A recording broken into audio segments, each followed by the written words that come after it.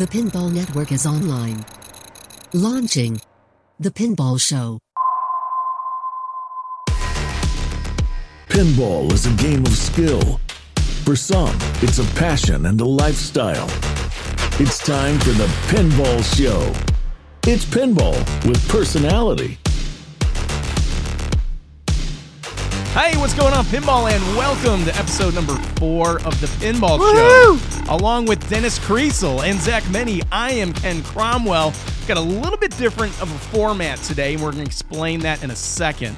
But let's check in with both of these guys before we kick this show off. Zach, what's going on, man? How are you? Oh, I'm doing wonderful. I'm doing fine. I got through the great pizza debacle of 2020, so I made it through there with my pepperoni still attached. So that's always a good thing.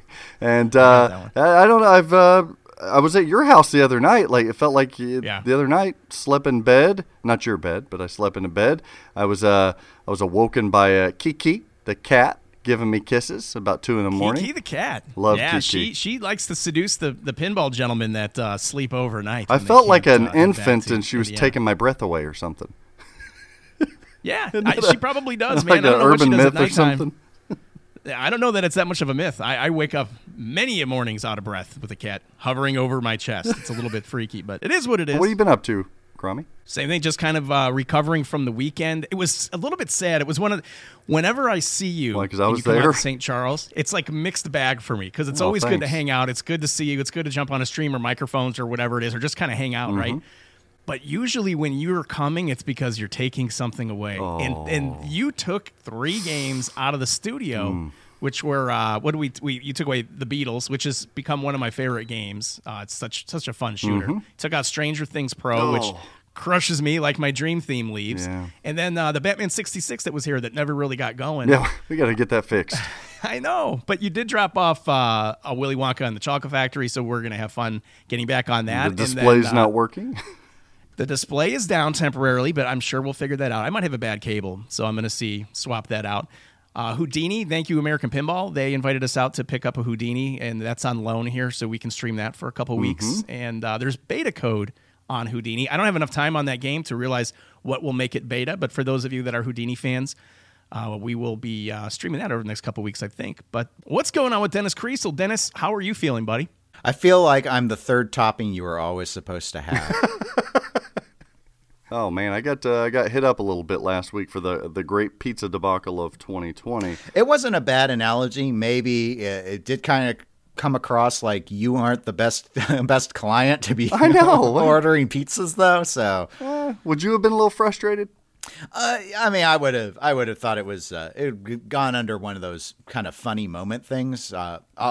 Because we love to talk about food here on TPN. I'll give you one that happened to me way back when I was. People are gonna love this. When I lived in New York, I went to McDonald's. I think it was my birthday, and I was there for school, so I didn't have any cake or anything. I was going to get birthday at Mickey D's. Well, I was going to get an apple pie because this was how old were you at this time?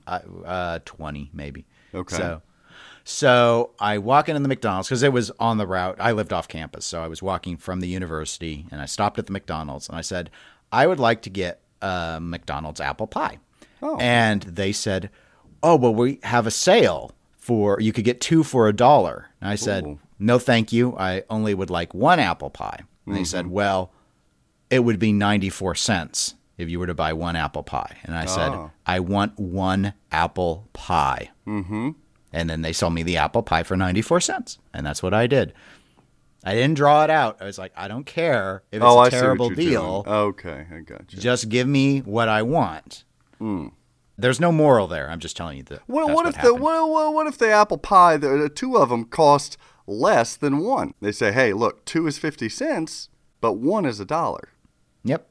And you wouldn't have been like, guys, why are you wasting that apple pie? I just want 1. Well, I would have thought, why are they wasting the apple pie when I would leave? But I wouldn't have. I was there for 1 apple pie. So the scenario for me was probably a little different because you may have called. Well, no, you indicated you called and then asked for the specials. See, I went in already knowing what I wanted. If it was a special or not a special, it was going to happen. The birthday apple pie. It was 1 apple pie. That's what I wanted. Put a little candle on there? No, I did not. burn my hovel. I called my little studio apartment the hovel. The hovel. Yeah, I don't get the reference. Because it It's was like very a tribble thing. No, a hovel, like a rundown hole in the ground. No. It was not a great place. It's more like a dank, musty, terrible. It was my worst apartment I ever lived in. Oh man, did you have a cat? No, I hate cats. So what else you been up to, man? Nothing. I've been busy with work. I should have another pinball article coming out. So that I didn't stream this last week because I used that day to write my pinball article up that I've been telling myself I was gonna get done with before the end of February, and then I realized it was the end of February, and I still hadn't written it. It's a lot of work, those pinball articles. Well, this one took a lot of research, so that was what the writing of the article was not actually that bad, but it just took a long time. It'll be on competitive pinball, and I had over 700 games that were submitted, and I had to codify those, add in who their manufacturers were, and I didn't know what all I was going to analyze, so I put in their years, and I eventually some of that stuff didn't even make the it's kind of funny, you put in hours and hours of research work and then you're like, okay, well, I got 3 graphs out of it and we'll now spend 30 minutes writing up these results. Did you flex your polynomial muscles on that article? No polynomials, no. It's not that sort of article. Oh, I see. It's not about time. We're not doing trends over time with it. So speaking of competitive pinball, did you try to get a Pinburg ticket? No, I did not. Rats. I heard they sold out in 2 seconds, so I'm glad I didn't. In 2 seconds. Well, I'm glad I don't burden myself with that sort. I'm not really into cattle call stuff like that, like how Rick and Morty sold, and how I just don't like that stuff. Oh, that's shocking. You seem like the guy that waits outside of the Toys R Us right before the new Star Wars figurine. What Toys R Us? I thought they were all dead. Defunct. Or did they come back? I don't know. I have no. Remember KB Toys? Nope, don't remember. I mean, I remember the name, but I don't think KB Toys in the mall. Overpriced stuff. They always had the chirping dogs out front. Back, back, back, back. And they did little flips and stuff. Yeah, listeners out there remember that. So, yeah, competitive pinball, you didn't pursue the Pinburg ticket. I did, and you're probably saddened by the fact that I'm now on the wait list. No, that's fine. Lots of people are on the wait list. Somebody said, well, what number on the wait list are you? And I don't remember receiving a number. How does that work? Internally, I'm sure they have a number for you, but I hope. Maybe I missed out on the wait list. But do you really care? I do. Why? You've never played even in a local tournament. So go big or go home, right? If you're not first, you're last. Okay, so you were planning to win it. Interesting. The win was going to be making it there and playing the entirety of the tournament. Yeah. It's not 24 hours at the Sanctum. It's not exactly a grueling tournament. Well, it's still not an easy feat to get there and be freshened up and standing that whole time. Yeah, there are only things like airlines that could fly you there. And talking to all the fans of pinball market trends, signing autographs. Look, it's a thing. I think it would be really interesting for you to be there because I have a different scenario in mind. I think that most of that audience people throw tomatoes at me? No, but I do think they'll basically be hostile because of what you have done to that side of the hobby. What? What have I done to that side of the hobby, Dennis Kriesel? I've done nothing but love. On it from a position of ignorance. Well, that may be fair. I am only fair. Hey, I got some new games this week. What are you selling through Flipping Out Pinball? So for trade-in, I got an Iron Maiden. Yeah, that's all I need right now. More shit on that. Iron Maiden Premium. Okay. I don't know if I've ever played the Premium. I had never owned a Premium or LE, so I'm having fun with that, selfishly. And then I picked up a Tales of the Arabian Nights because that is the next restoration that I want to have done. A terrible game for competitive play. And in fact, it gets a mention in my article. Oh, very nice. What is it in particular that Toten falls short on? I think the two biggest things is skilled players can battle the genie for far too long, and there's a scoring exploit involving harem multi-ball. Gotcha. Yeah, it's actually like the simple layout game, to even it. in the home setting. But it's just so beautiful. It's so much fun to play. I like to bolt down to the floor games that are just pretty and that are fun to play. See, to me, it would... In terms of at least the former, that's ideal stuff for like Tilt Cycle, getting a play field and mounting it on your wall. I I don't see the point in owning. I'd rather own players to play rather than care so much about what their art looks like. But I know other people have different takes. Just picture this, a totem sitting in your game room, lights reflecting off of all of that brass coating, brand new play field that looks so silky smooth, brand new plastic ramps. Ooh, LEDs. And then picture that line of people, Zach, going and just hitting lamp all day. Oh, I can see it now. Spin that lamp, baby. Why don't we jump into some news? One day, I just hope you get rid of that out of your mind. It's like I didn't do it during Pinball Market Trends.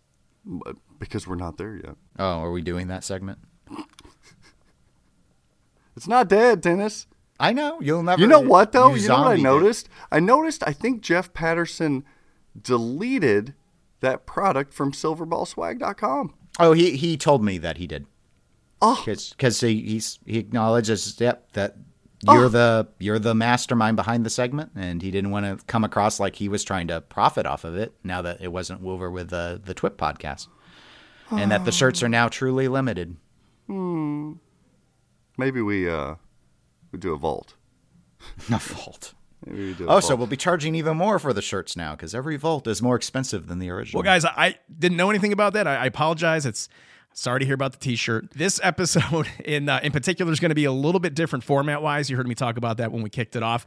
Myself, Dennis, and Zach all had conflicting schedules, so the three of us weren't able to sit down and record together. That being said, all three of us wanted to get in on the episode for episode 4, so you're going to hear some of us jump on and off in random times, and through the magic of editing, it'll sound as if we somewhat have put together a show. A lot of pressure there.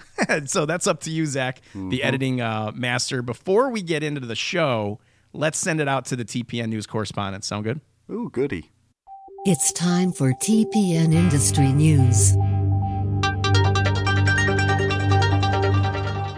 We're back on the Pinball Show on the Pinball Network with this week's Talking Coprolalia. Is the medical term. If anyone wants to look that up, don't make me spell it, but it's Talking Coprolalia. All about Spooky and haggis.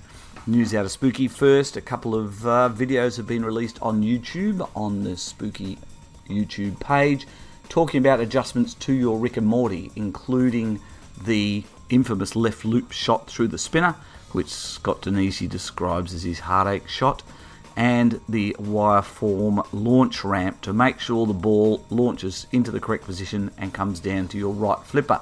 Moving machines tends to adjust things itself, and these two adjustments are easily done once the game is in the home to have it flying correctly.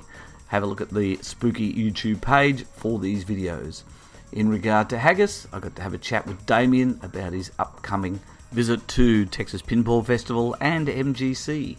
How's the preparation going for the Texas Pinball Festival, and how are you going to get the games over there? Yes, we're in a controlled mad panic, if there is such a thing, and we currently have air freight booked for those 3 machines to fly out probably the day before we jump on a plane ourselves, which is about a week out from the actual expo. I know the 3 Texas games are sold, but is there any extra games going over? We have one that we are taking to MGC with us. And at this stage that potentially will be for sale there as well on the day. We also asked Damien about replacement parts. With the game being built in Australia, I wondered whether it would be an issue if there were breakages for owners in the US. For the most part, in respects to coils and armatures and all those sort of consumable components of mechs, they're all standard. So that's it for this week's Spooky Haggis Industry Talk. And we'll have more to hear from Damien in upcoming episodes, especially as Texas gets closer, including an upcoming Texas show special. Catch you all next week. Hey, this is Kaz with a quick American Pinball update. I talked with the guys from American Pinball this past week as work continues on game number 3. Should be ready for TPF in just a few weeks.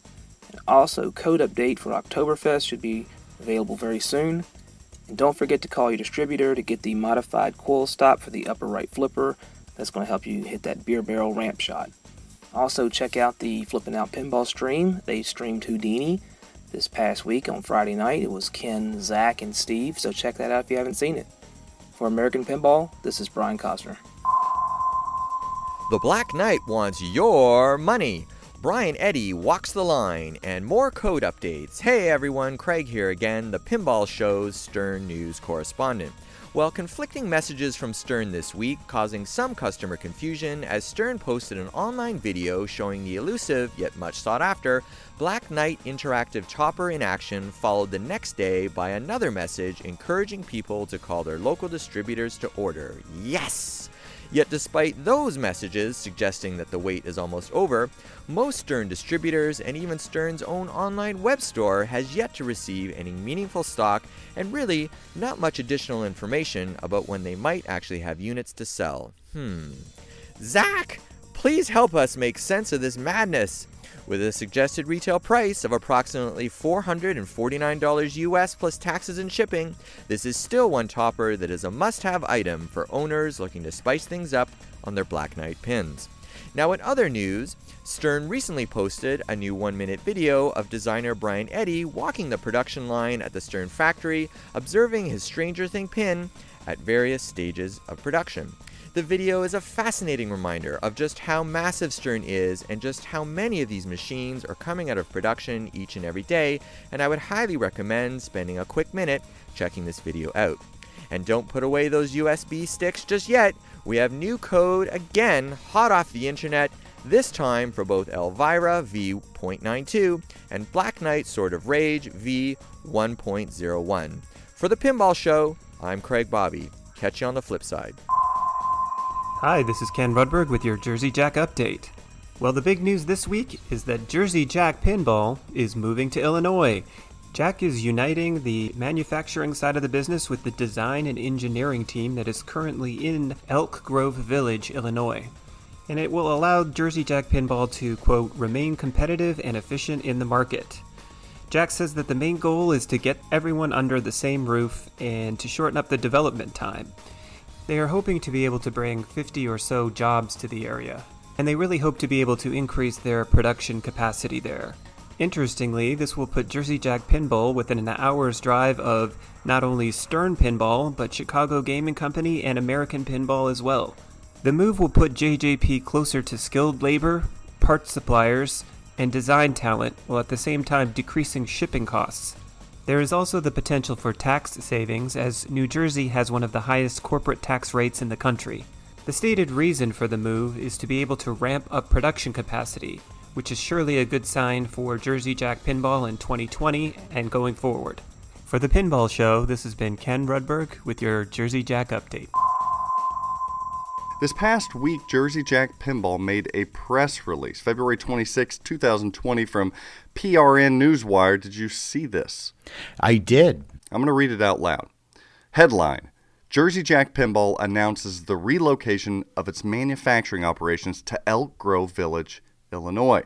Jersey Jack Pinball, JJP, creator of premium pinball machines, will relocate its manufacturing operations from Lakewood, New Jersey to Elk Grove Village, Illinois, bringing fabrication into greater synergy with the design and engineering teams currently based in Bensonville, Illinois, where JJP anticipates creating 50 or more new jobs. Quote from Jack Guarneri here: first and foremost, I'd like to thank all the employees in Lakewood for their hard work and dedication to Jersey Jack Pinball and the wider pinball industry. Their contributions are greatly appreciated. He goes on to say this move will allow JJP to remain competitive and efficient in the market. We look forward to creating an exciting collaborative workplace in Illinois where we can continue to be pioneers of pinball design, building great games for many years to come.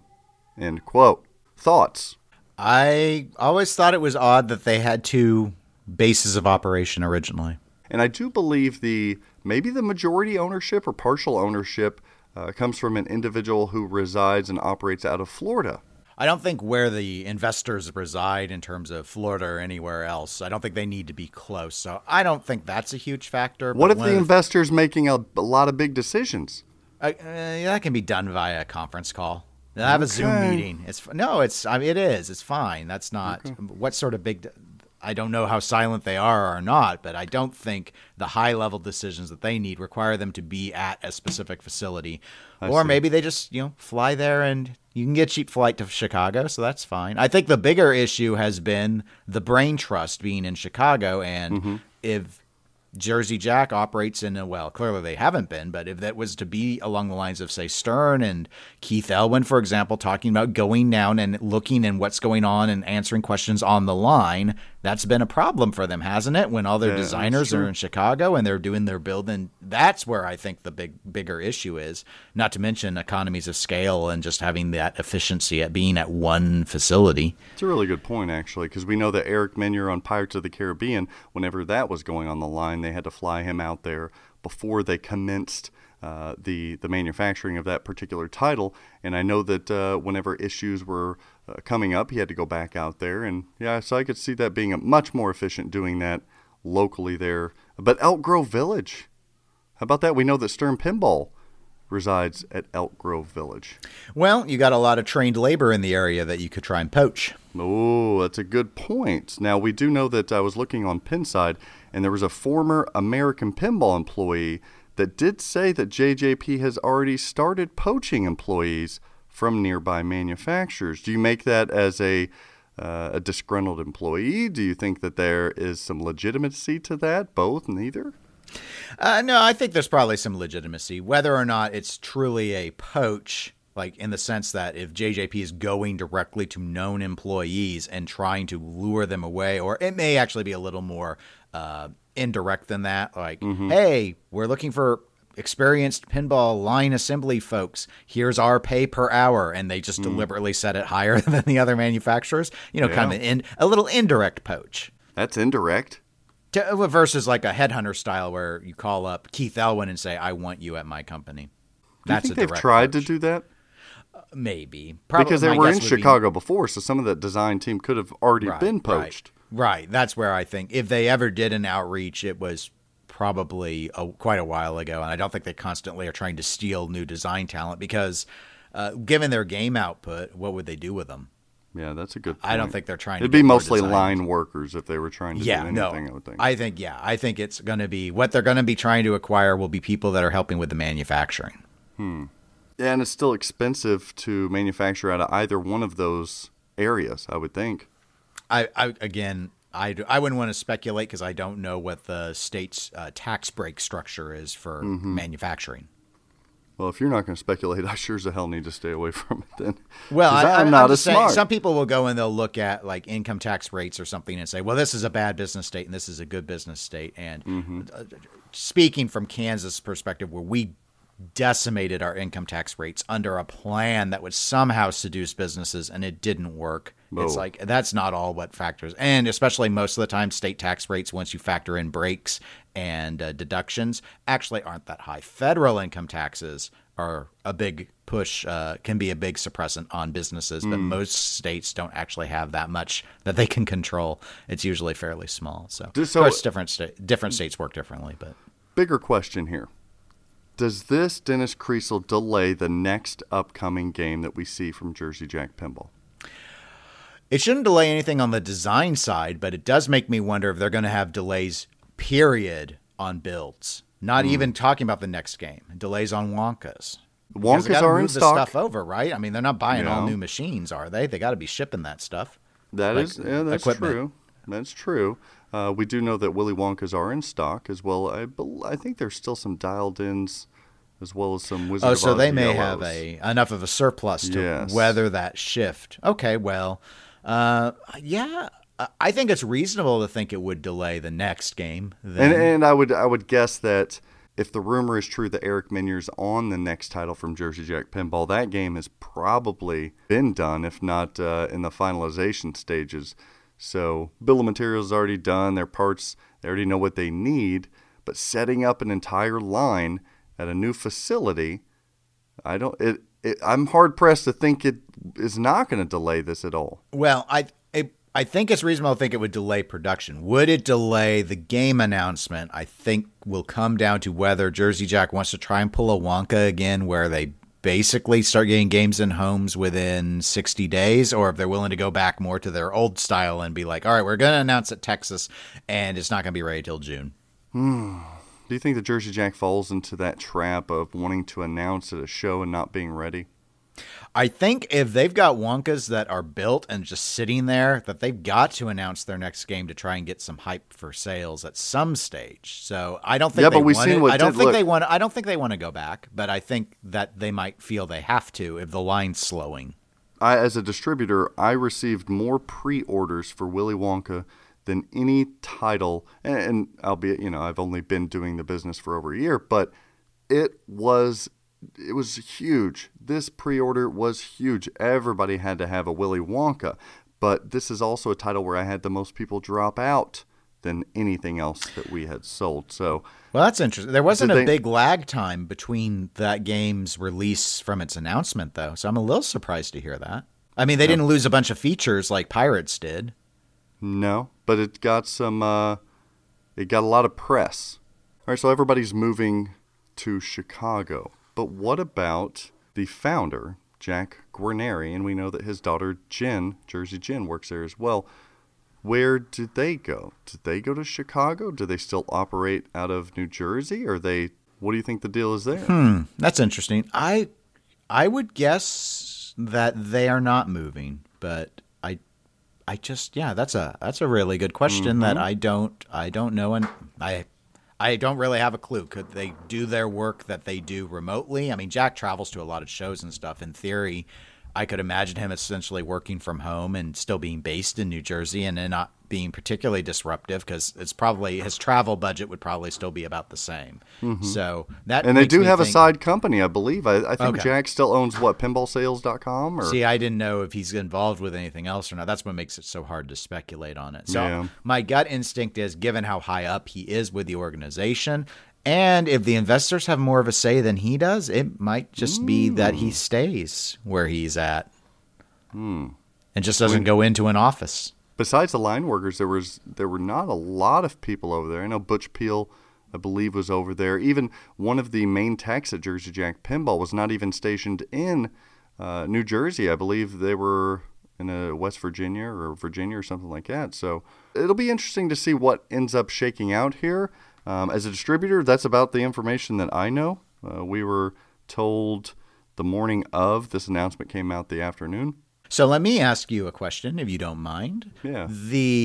Given this shift and the emphasis that this is a cost-saving maneuver to be all under one roof, does that impact on the consumer side any cost on these games, which do run higher than pretty much all other manufacturers? Is that an implication that possibly prices would stay steady or go down? No, yeah, I'm asking you, do you think that we see a price dip on future Jersey Jack games because they've done such a deliberate cost-saving maneuver? I would say absolutely not. One of the things I could see Jersey Jack Pinball trying to do is ramp up a little bit. I think the owners of the company, the investors, whatever you want to call them at this point, they've got two options now that they are relocating. Option number one is business as usual. Let's keep trying to crank out one machine a year. The models we have are good. We'll try to get those licenses. Or they double down and they say, look, we're looking for a big change here. So we're moving all of our operations to be more competitive. And with that, we are going to open up to 2 lines, to 2 or 3 lines. We're going to do something a little bit bigger. And that's where maybe you would see a more operator-friendly model, because they did shift to that with this whole Willy Wonka standard, taking out a main mech, reducing the price an additional $1,000 to $7,500 plus shipping. So maybe you see that, a separate line for operators. They take that standard edition and they go even closer to that MSRP of $7,000. That's pure speculation. I have no clue what they will do, but I think if you're going to see any reduction in pricing, it's going to be due to something like that. Okay. Do you think that this is a sign of weakness for Jersey Jack? I would need clarification on sign of weakness, what that means. That they're at the point where obviously this has been an inefficient approach that they've been doing since inception, but now that they're actually addressing it, that means the company is not on good financial footing. I would have no clue. If I were to guess, I think that this company has everything that it needs to be twice as successful. They just have to find a way, and I think this move to Chicago may be a good idea. I think it's a good idea. I think that this inefficiency should have been addressed years ago. Mm-hmm. And I think that from distribution, it's a hell of a lot cheaper for myself to ship something from the center of America rather than the East Coast. So if I were to ship a game from New Jersey all the way to California, with the weight and the dimensions of the pallets and everything, these things are costing $500 just to ship over there, if not a little bit more. And we know that the customers generally pay for Jersey Jack shipping games. So from Chicago, you're going to save $100 there. So I think that maybe they're going all in here. One last hurrah. I don't know. But I still think that they have everything they need, Dennis, to be 2 times as successful as they have been in the last handful of years. I think they have everything that they could be more successful. I don't think they could double production and sell it in the current market. And I don't think that's their fault. Willy Wonka, it was a killer theme. That's a killer IP. Yeah, I suppose it's possible. I mean, it's possible. I may be wrong, after all. With there may rumors be of a Toy murder Story of in the crows future. I have to eat. Ken didn't know that the murder was... That was right? Was I right? Well, there are a lot of those really archaic grouping for... And it's not just birds, but there's like a parliament of owls. Oh, I didn't know that one. No, there are a lot of obscure ones that come up from like 14th century English hunters came up with all that stuff, so... They're usually plays off the behavior of the animals or what they remind them of. There's a whole... You can go look up a paddling of ducks. That's one. Oh. Yeah, there's a lot of weird ones. A gander of geese? Well, from... I forget the term. What people who study birds, they actually just call them all flocks. So... Oh, I see. So it would be a flock of crows. Yeah, no, that's technically... Would it be a flock of crows or a flock of crow? I think you'd say crows plural, but I'm not positive of that. I kind of like how pretentious it sounds to say a flock of crow. I think there might even be a bird where it's a pretentious of something, but I don't remember. Really? I'd have to look at the list. Oh, that's awesome. I'd have to look at a list. Taking us back on track. Killer thing. Yeah. Pretty bird. Double output from... I mean, Wonka was, in my judgment, their best theme they've ever had so far. My personal opinion. In my opinion as well, but I don't think they could double the sales if they didn't botch Toy Story. If that is a true rumor title in the future, doubling, I don't think doubling production would be hard at all. They've got to ramp up that damn production. They got to make it more efficient. They got to make it quicker. You got to get those machines out. Double's such a thing, it's such an incredible increase to double something. 100%. And my issue isn't that it's not about having a good theme will help, having a good layout will help. They've had a lot of those pieces, as you've noted, to be really, really successful. But one of the things that I think is important to remember is there are a lot, while pinball is growing as a hobby, there are a lot of people that look and they definitely don't want to take that new in-box hit. And Jersey Jack, just like everyone else, is not getting any cheaper to buy new. And with that, and we see how much their games fall in terms of raw dollars,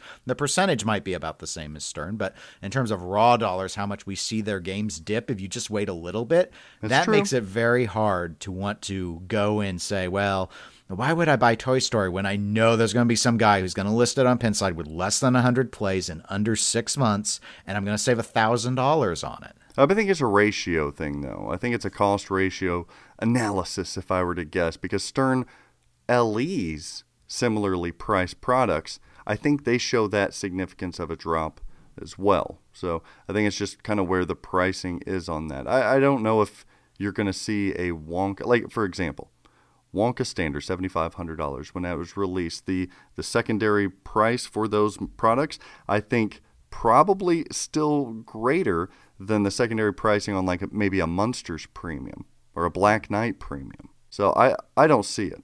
Yeah, I think that 5 years ago, a lot of people were buying games, especially ones labeled as LE, for speculative purposes, and a lot of that has dried up except under extremely rare quantity scenarios or almost incidental things like what happened with Pirates of the Caribbean for Jersey Jack, where they just didn't end up continuing the build as long as everyone had assumed they would. That's not scenarios that in most cases the manufacturers want. Yeah, Spooky with Rick and Morty, but they went in knowing what their build capabilities are because they have a very small line. Yeah. Jersey Jack isn't like that. If anything, one of the issues I've heard with Jersey Jack is their LE line, their middle line, is not truly LE because they just make a new version if they ever got close to reaching the number. And in the case of something like Wonka, when you say it's 5,000, they're never going to get there. And I would like to see them really pull back on that. I've said the same thing publicly to American Pinball. Oktoberfest, I don't know how many they sold, but they would sell a lot quicker if there was a capped, limited, finite amount and then move on to your next title. We know that Jersey Jack's been bad about that, reproducing these different models, and nothing feels truly special. But I will say that Jersey Jack they have the design team. I mean, they've got the hotness in Pat Lawler. I don't know how long he'll be going for, but Eric Menier, he's one of the hottest new designers in the entire industry. You got Keith Johnson, which is known for superb rule sets. Joe Katz following in his footsteps, and people don't appreciate Wonka code, and they're just wrong. Like, the code on that game is phenomenal. It's just it's not as blatantly obvious and laid out as a mode-based, in-your-face, here's the inserts kind of game. But there is some genius there. So in the engineering over there, they've got it. They need to do something with it. That's a good point. I pulled up my Bird Weird grouping list. Yes, because to tie it all together. No, pretentiousness is not one in this list, though there is piousness of doves. Yeah, I can see that. Wisdom of owls is also another version of owls. Damn, owls get double. Mm-hmm. Okay. Oh, here's a good play. A wake of buzzards. That sounds like the TPN thread on Pinside. And your favorite, a fall of woodcocks. Oh, those poor fallen cocks. Yeah, it's hard life. I don't like when cocks fall. Stand strong, cocks. Stand strong. What is a woodcock? I don't know. At first, I thought it was a woodpecker, but they clearly have woodpeckers as something. The only relevance I know of woodcock is the last name of an individual that developed a psychological test. I think it's a neurological batter. Woodcock Johnson. Oh. We always giggled in grad school when we heard that. I don't know much about birds. Sorry. You're not a bird watcher? No. I could see you watching birds with your binoculars. I don't have binoculars, Zach. Do you not? No. You seem like the kind of guy with binoculars. Or at least like a nighttime vision goggles or something. A peeping Tom is what you're making it sound like. No, like someone likes gadgetry and like a telescope. Goggles. Like that cool guy from Silence of the Lambs. Or a microscope. I see you with scopes of some type. I don't have a microscope either. No microscope? You could study the corona. I think since it's a virus, you would need an electron microscope to study that. Oh, well, how about that, Mr. I write articles on coronavirus. All right, let's shift over. If we're in Elk Grove Village, let's talk about some Stern Pinball. They've had some updates recently. Number one, heavy metal artwork for the Translite was shown in all its high-res glory. Take a look at that. Yep, I've seen it. I don't know who the artist is. Maybe, I guess it's for that magazine or for that publication, Heavy Metal. Yeah, I think that the it's art... pretty well done. It's almost a montage. I think like the robot on there is from the first issue of Heavy Metal magazine. Look at you. Thank you. Okay, good research there. I thought it was Viper off of Stern. Yeah, I like the skull to the right. That looks cool. That looks very zombie. That reminds me of the movie. Okay. Because I want to think there was a scene where a pilot, because he's got the pilot goggles and you see the planes in the upper right on the Translite. Mm-hmm. And I think in the movie there was a part where these guys were on this plane and one of their faces melts off. Oh, jeez. Been a while. I've never seen the film. Never seen the film. What do you think about the idea of a Heavy Metal, $8,300 limited contract manufactured? I'll be amazed if they sell 100 of them. Really? Yeah. It's too expensive for it's not Supreme where people are like, let's buy this brick and then sell it on eBay. It doesn't have that going for it. True. And at 8,300, I don't think there's anything inherent about Heavy Metal magazine that makes me think that's a magazine for rich people. So I just don't see them selling. There are so many high quality games that you can get new in box for less than what this is purportedly going to be sold for. I think that's its issue. Okay. I think it's a fair assessment. Well, and it's a DMD. It kind of is a yeah, nail in the coffin there for me as a Nothing about collector. it is going to. I think on the last episode with Ken, you mentioned that this wasn't, in your view, designed for collectors. It's not. It's one of those where we get to say it's not made for us. It's made for non-pinball people. But at that price point, I don't think there are enough non-pinball people that are going to buy this. Well, I'm sure it'll be enough for. I don't think they're expecting some grand seller here. Also, we can't have a pinball show without talking about toppers. The Black Knight topper, Dennis, it says it's shipping this week. Why is the Black Knight topper so much more affordable than the Star Wars topper, Zach? Well, it's not limited edition, I suppose. I don't. But know. It's so much cooler, wouldn't you? You as a topper fan. Subjective. Don't you? Well, okay. It's fair enough that you can claim that's a subjective statement. Are you honestly going to tell me that R2 kind of spinning his head and going beep, beep, beep, beep, beep, beep, versus the Black Knight, which like literally spits flame? No. The Black Knight topper is much, much cooler. Okay. But my argument would be, what good is a Black Knight topper for me if I likely won't own that game? I will likely, very much so, own a Star Wars again, and the topper on that makes more sense than a Black Knight topper sitting on the shelf. I don't know. If we could get it fully integrated while it was on the shelf, it might be worthy. I would. For people, in case they actually misunderstood and didn't know I was joking, it does not literally spit flame. If you're thinking you're going to be roasting marshmallows over a $450 topper, that's only going to happen if you put it in the fireplace. Steve Ritchie attempted probably to make that happen. Well, the problem would be you'd have to keep refilling the propane or whatever its fuel would be, and that'd get kind of annoying. Butane.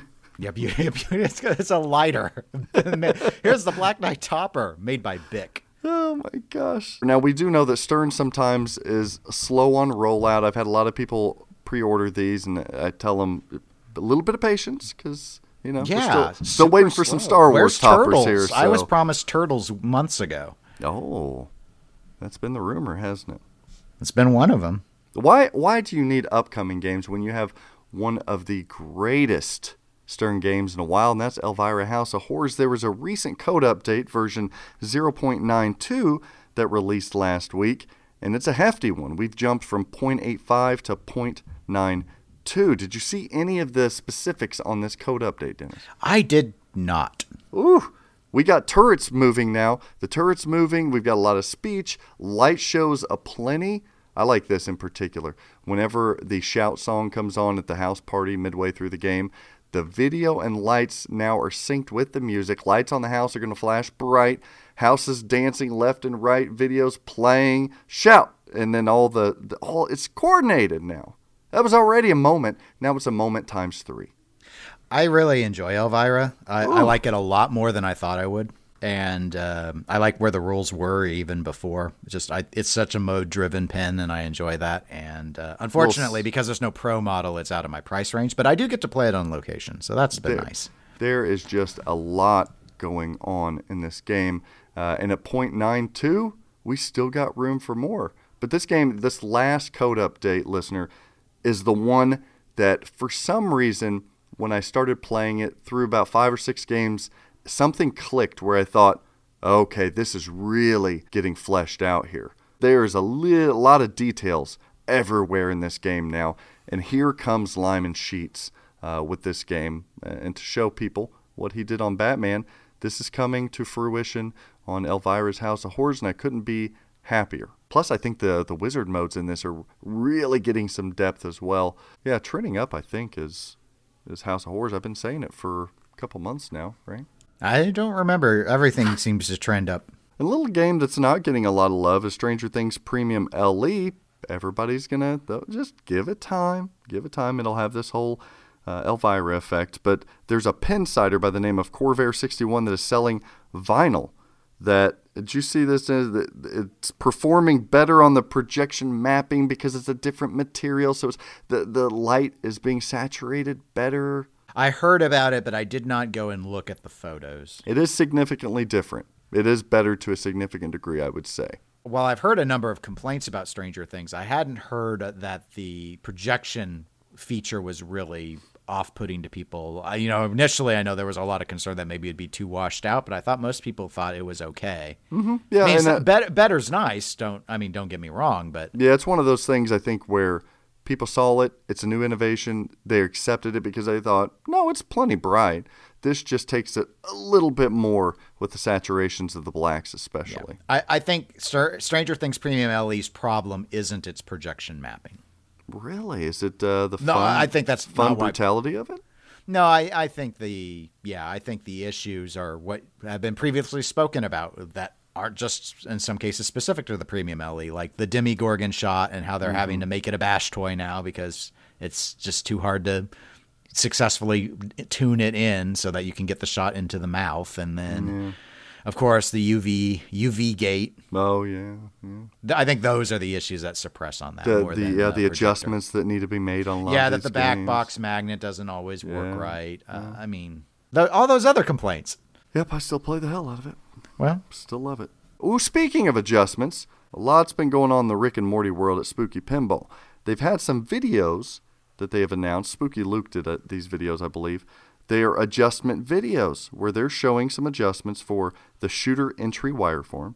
They're showing adjustments for the coil power settings, like the trough kicker and stuff. They're showing a video for adjustment on the inner loop.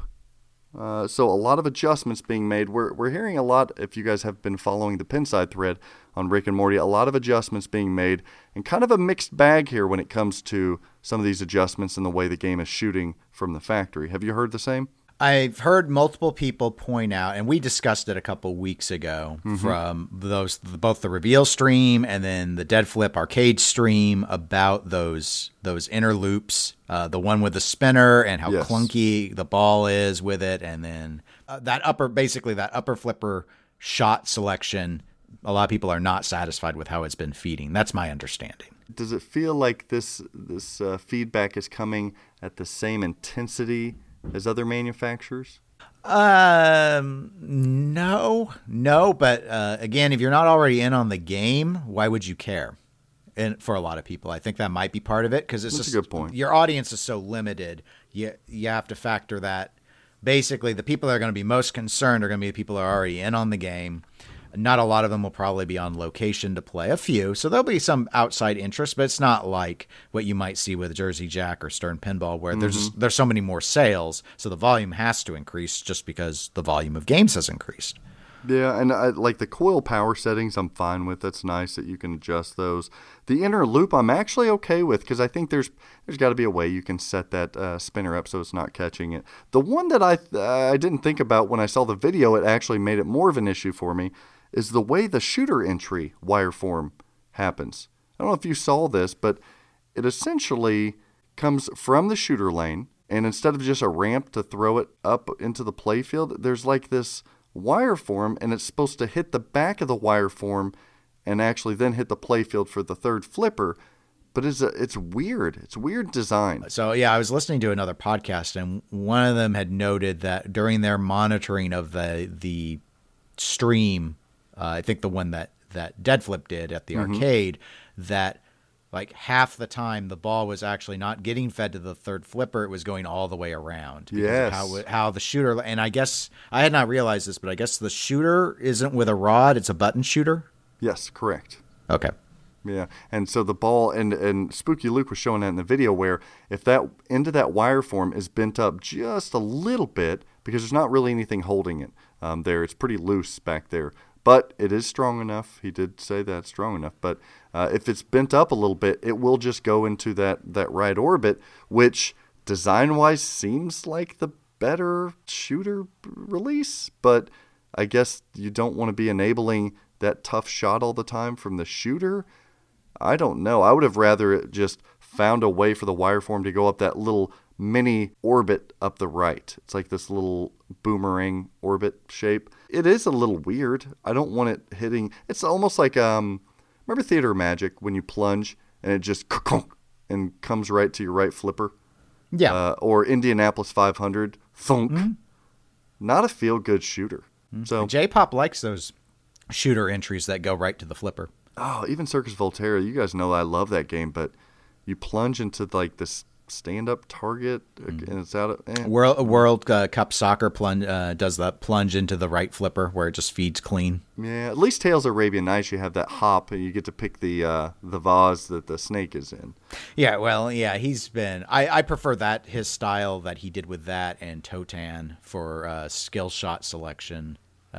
Totan and World Cup's the same way, where depending on the strength of your plunge, because it does a 180 and loops over, and then you're trying. I like that better than the theater skill shot. Stupid. Or why not just have if Scott was going to have that where it just hits the wire form and falls, if he wants it to the control to the third flipper, why not do like what Shadow does? When you shoot it, it's got that 180 whip around upside down, and then it feeds the right flipper. But to have that 180 flip around and then feed it to the right flipper. I don't know. It's another effect you could also do with an up post. Or some sort of gate, like a Stern Star Trek, for example. If you hold in the right flipper button and do the plunge, it will hit and immediately not go into the pops and will cleanly feed. If you want to go for the warp ramp skill shot, you can do that. So they could have done that. An up post in the back right orbit, to where when you plunge, the up post goes up, it hits that, and then trickles back down to the right But flipper. that is a BOM impact, because that's another coil. Yeah. Yeah, that's a good point. I mean, Pirates of the Caribbean by Jersey Jack also did that. And if it's only for the skill shot, it does kind of seem a little wasteful to me. Here's one post for one purpose. Yeah, but I don't know. I think it was I don't know.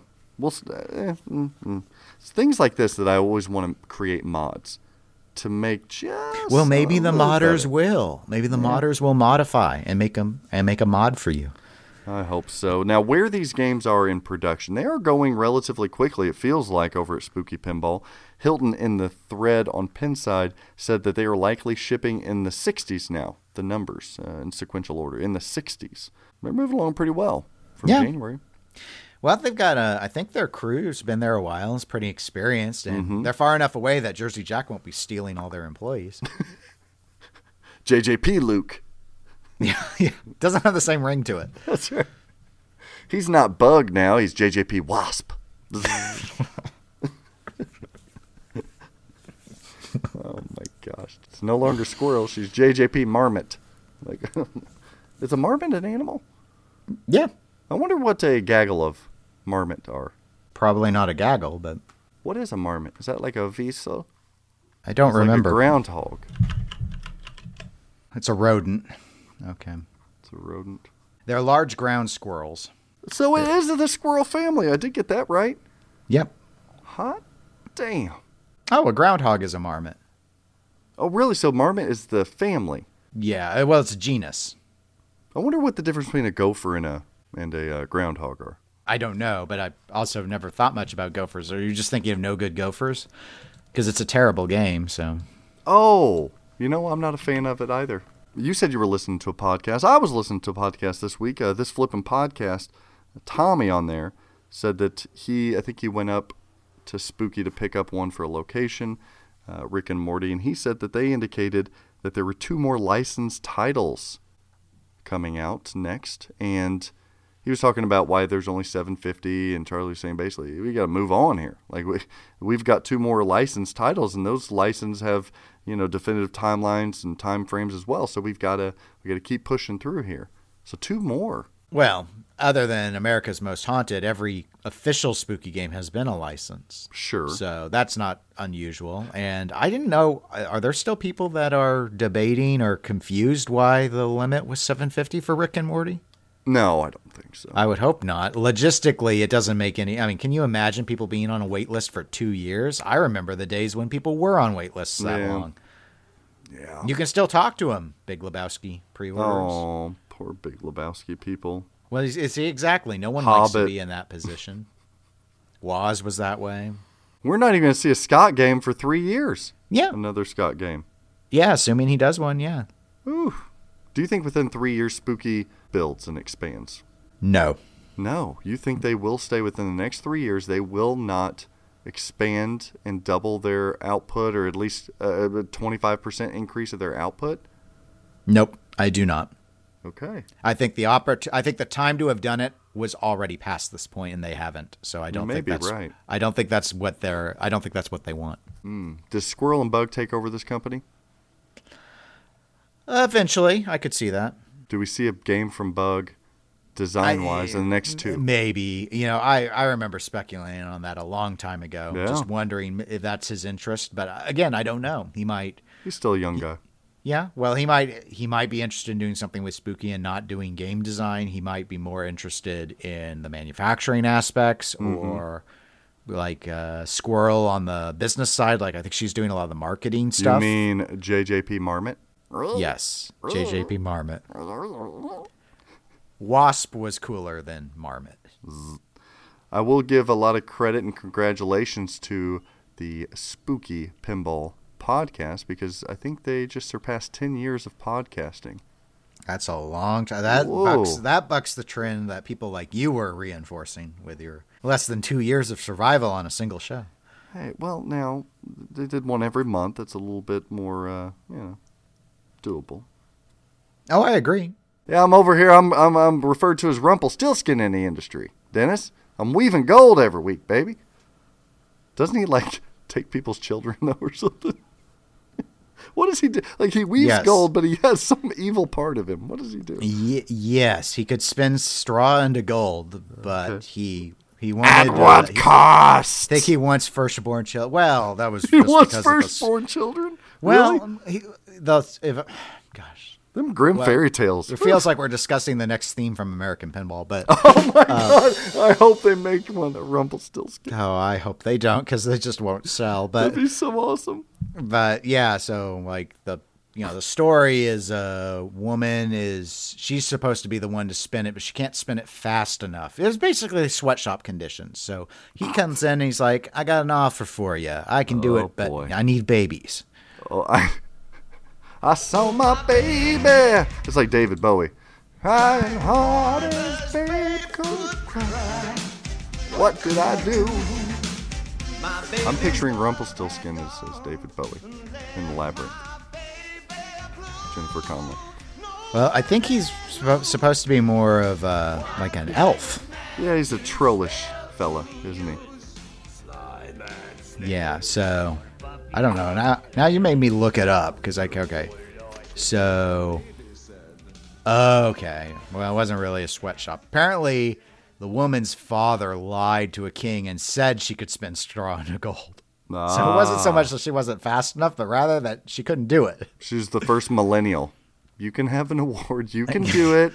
You can spin the straw into gold, honey. Well, you can do anything. The miller was trying to look good, apparently, according to the write-up. So Rumpelstiltskin had to come in and make it happen. Yeah. So he comes in, and so the king tells her she has to do it. She has all night to spin this straw into gold, and if she doesn't, he's going to cut her head off because that's how you solve. Wow. That's how you solve workforce escalated inefficiency. Quickly.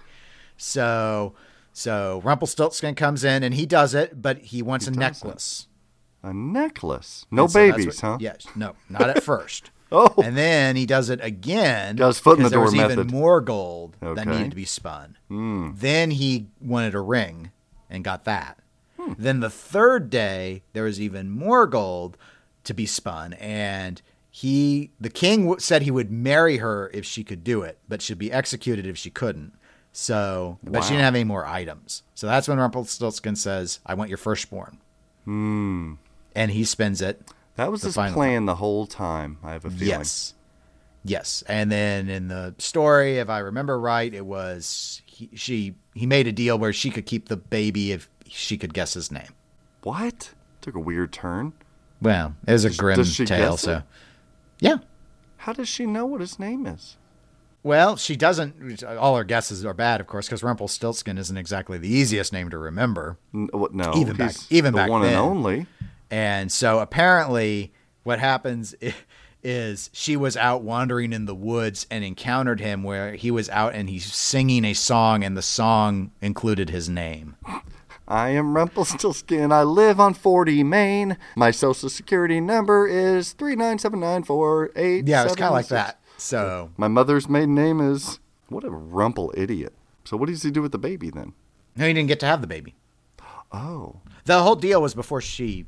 Was she carrying his baby? Rumple's baby? No. Maybe it was like a custody Remember, she disagreement. married the king because she spun the 3 nights she spun gold. Can you just cut that whole thing? I like the Rumpelstiltskin talk. Well, I don't think the listeners want. That's a baby. This whole episode feels like a big shit show. I don't know. Baby. Ooh, and Dr. John also discussed because he's the shit talker now. So he also discussed, and if you didn't hear the last episode, it's spooky haggis something talk. What was it, Ken? Spooky haggis. It's Spooky Haggis Industry Talk. SHIT. Yeah. But then you hear a medical term that John throws out to us at the beginning of the segment, which I've yet to look up, and I don't know how to spell to look it up. But I think it's also a play on words. So when somebody will figure that out. Oh, that clever Dr. John. Dr. John, he showed up on the Final Round Pinball podcast too. Hey, did an excellent job. He kind of talking really about a tournament that he ran. Mm-hmm. John is a professional. He's a doctor. And he was talking about haggis. So I thought, why don't you and I discuss a little haggis pinball? They recently dropped a video. Dr. John was talking about some other stuff, but they recently dropped a video showcasing the replies to other podcasters, other comments in the comment section on YouTube or Pinside. He was talking about me. So he was talking about the scratch test. Does everybody have a running commentary with you? Not only on other shows and other podcasts, but now the manufacturers are addressing you directly. Well, look, you're very influential. I think that very polarizing. When I bring up very, logical conversations, then why wouldn't they? Well, how often do you hear a legitimate question that's being asked of any of these manufacturers or mod makers, and there's really not a direct answer? There's one of two things that happen. Either it's ignored in the hopes that it's not an issue, or there is something that is changed down the road, but you never hear the story about it. So for a manufacturer such as Haggis Pinball to address some of your concerns, I think it shows the community that, hey, we're listening, and not only are we listening, but we're going to provide you direct feedback to address the concerns that you may have. It's refreshing. I like it. I enjoy it. We've said at the very beginning, Ken, you and I and Dennis wanted to be a conduit for communication between, the hobbyists, the collectors, the barcade owners and operators, the manufacturers. We want to be the voice to discuss that. So he did show a video, very likable video. God, that son of a bitch is so lovable. But he did a scratch test. He said there is no yellowing on acrylic. And a ball skidding test, too. So for the scratch test, remember that clink, clunk that they've been doing for weeks upon weeks? It was the roll test with the 800,000 rolls back and forth. He did stop that, and then he said it does have some dirt and debris since this is a manufacturing plant, and he showed how to clean it, some alcohol, rubbed it right on there. It was clean. Some people are saying, what if debris gets under the ball, like metal shavings or something? Might that scratch it? Because this is a clean ball, clean environment. So he took, you guys, a piece of steel wool and rubbed it across a piece of regular acrylic and this non-scratching acrylic that they are using for their playfields. And there was, in fact, scratches all over the normal acrylic, but none to be seen on their proprietary acrylic playfield tops. That was cool. I have not seen this video, so I'm going on what you're telling me. Yeah, and I'll give a conclusion here, but then really in a clever way, he did a ball skidding test. He said, well, some people are saying, like Zach Manning was saying, that balls don't just roll constantly like this little test we were doing. They actually skid physically before they do roll. So he said, let's do it above and beyond just to show you that these playfields do not show damage. And he takes a ball and skips it like a flipping stone, man, right across. He just, bam, hits it on this playfield probably about 10 times on video. And there's not one mark. So he just giggles and he's like, I'm happy to do as many tests as we need to do to showcase how proud we are of this product. He said, but there's no damage. There's nothing we can do. And at the end of the video, right when they were cutting out, the guy was whistling. He went and took a sledgehammer and sledgehammered that damn playfield. Do you think this is what Deepbird has, like a similar it's gotta concoction be. For their playfield? If it's not, then why not? Because I'm sold, you guys. You're not sold because one of your concerns prior, and this is where there was some listener feedback on this, was that your concern was that the ball plays differently on acrylic. So if the thing is indestructible. Thank you, Ken. I'm still holding true to that one. But listen, but if the physics of the ball are off enough to where it plays differently and pinball becomes a completely different playfield, so to speak, is the indestructible playfield enough to look past the way the ball reacts? And I'm glad you brought that up because I was about to fold. Okay, well, but the one thing I noticed too is like balls will play differently slightly from playfield to playfield, manufacturer to manufacturer too. Yeah, the amount of clear on there, yeah. Or how recently it was waxed, this, that, or the other thing. I think if it's, assuming it's not dramatically different, if the acrylic plays close enough to what I'm used to, I'll just assume that, hey, this is how this game plays. I don't have a problem with it. I love to see stuff that's minty and pristine. Every time I get a game, I try to, a used game, I try to make it look as new as possible. I've paid for a high-end restoration or two. I've since kind of learned how to do some of this myself, and I'm always trying to make the game look like as close as it did out of the box. So this playfield excites me because that's the most difficult thing that you need to repair or to restore is usually going to be that playfield. And the really cool thing is they're doing through-hole components so that everything under the playfield doesn't go all the way up to that proprietary acrylic, and everything that goes into the acrylic, like if you want to just simply take the thick acrylic off, separate it from the wood and replace it, you can do that without taking off anything on the underside of the playfield. Right. That's pretty awesome. That's pretty cool. So you can do a topside teardown and shop that whole game out from the top side of the playfield without having to remove any mechs or anything from underneath. That's how it was explained. So I will say in conclusion, the scratch test convinced me. The ball skidding test, I'm a believer in. I'm good with that. Actually, that was quite entertaining as well as convincing. The yellowing, I'm going to take you for your word, Damien, because that smile, to be honest. Beautiful smile in that hair. You like that smile? I really do. So are you sold now on this process? Meaning, do you have the same concerns, or are you still? Is the jury still out for you? I mean, obviously, it's got to be for everybody until you play the game. But of course. you are more at ease with this process now. You're more accepting of an acrylic top playfield. So overall, I have zero concerns. Maybe about 1% concern over the condition and how this thing will damage or potentially not damage based on dimpling, based on skidding, based on dirt, based on any of it. I am pretty much sold. Now, you brought up a good point, though, Ken. I'm not sold on playability because, call me crazy, but I can tell the difference between a freshly clear-coated playfield and a plastic protector. You can say I don't, people, but I can. And I don't like the feel of a plastic protector the way that they play, but a clear-coated playfield, I do. So the jury's still out on me on the way this thing shoots, but it's hard not to fall in love with this company and what they're doing. Well, and that's going to be my point before we wrap up this story. Because there was interaction and concerns were addressed as best as they could, it really swayed your way of thinking. And I know you're not 100% convinced, but think about what had happened over the last 2 weeks. Questions and answers and almost like a resolution and putting your mind at ease. You have now more peace of mind. Sold me on it, yeah. I thought, why isn't every company doing this at this point? And that's what I was going to say. Kudos to Damien and Haggis Pinball for taking a community concern and addressing those directly. So nicely done. And, here's the other thing, though, before we go to the next topic. He did announce that on their next upcoming Haggis video, you guys have to subscribe to YouTube and their Facebook, because he said the next video is going to, because we know that they're offering 2 playfield options. The regular wood, if you wanted to do the normal industry standard right now.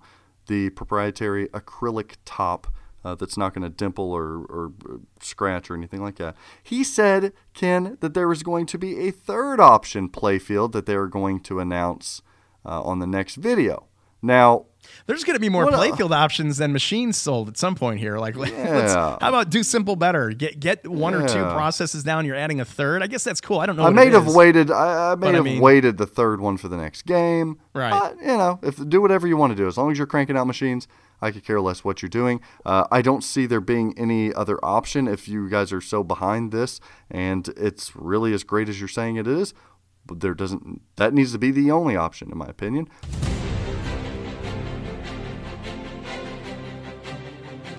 Trending up this week, ladies and gentlemen, let's do Stern Electronics here. Stern Electronics Meteor. Meteor's all the hype. Stars, no thanks. No, please. Slamtail Podcast made all those things trend up. Yeah. Sea Witch, yawn. Stargazer, overpriced. Quicksilver, what a design. Yeah. It's Meteor. Meteor is the king of Stern Electronics machines. You've heard it here. And numbers don't lie, ladies and gentlemen. We're up at $1,500 for a decent Meteor. Gone are the days of $800-900 Meteors that look nice. No. Playfields are usually decent on those, too. I don't know why those didn't wear out too horribly bad. But no, you can get a Meteor $1,500, and it's going to be a pretty decent one. If you want one that's super nice, you're getting closer to 2000s. Meteor trending up. What do you think, Dennis? No, I mean, I like Meteor. I was watching for one for quite a while, but the prices have become something that it would need to be a project for me to feel it was worth it. Okay. Another Super Orbit. Well, it doesn't play like Super Orbit. It does have a spinner to exploit, so I guess there's a similarity there. Well, I'm just saying, you pick up the, But, I mean, Meteor's got a whole bunch of drop targets, and Super Orbit doesn't have a single drop target. So, I mean, otherwise, and being different manufacturers. I'm not saying they're similar, Dim. I'm just saying you pick up. Otherwise, they were you pick up beaters, game, and you. So I'm really glad you brought it up. Them. Look, Dennis, damn. Can I get through this? I don't know. Can you? I'll tell you somebody who can. Training up this week is Lyman Sheets. Ladies and gentlemen, the one, the only King Lyman. Maybe he's the one that impregnated that girl against Rumpelstiltsden. I don't know. Don't want to throw out rumors there, but it's not like the Rumpelstiltsden discussion is. I still don't understand why we had it. Oh, I don't know, but it was glorious. But Lyman Sheets is getting...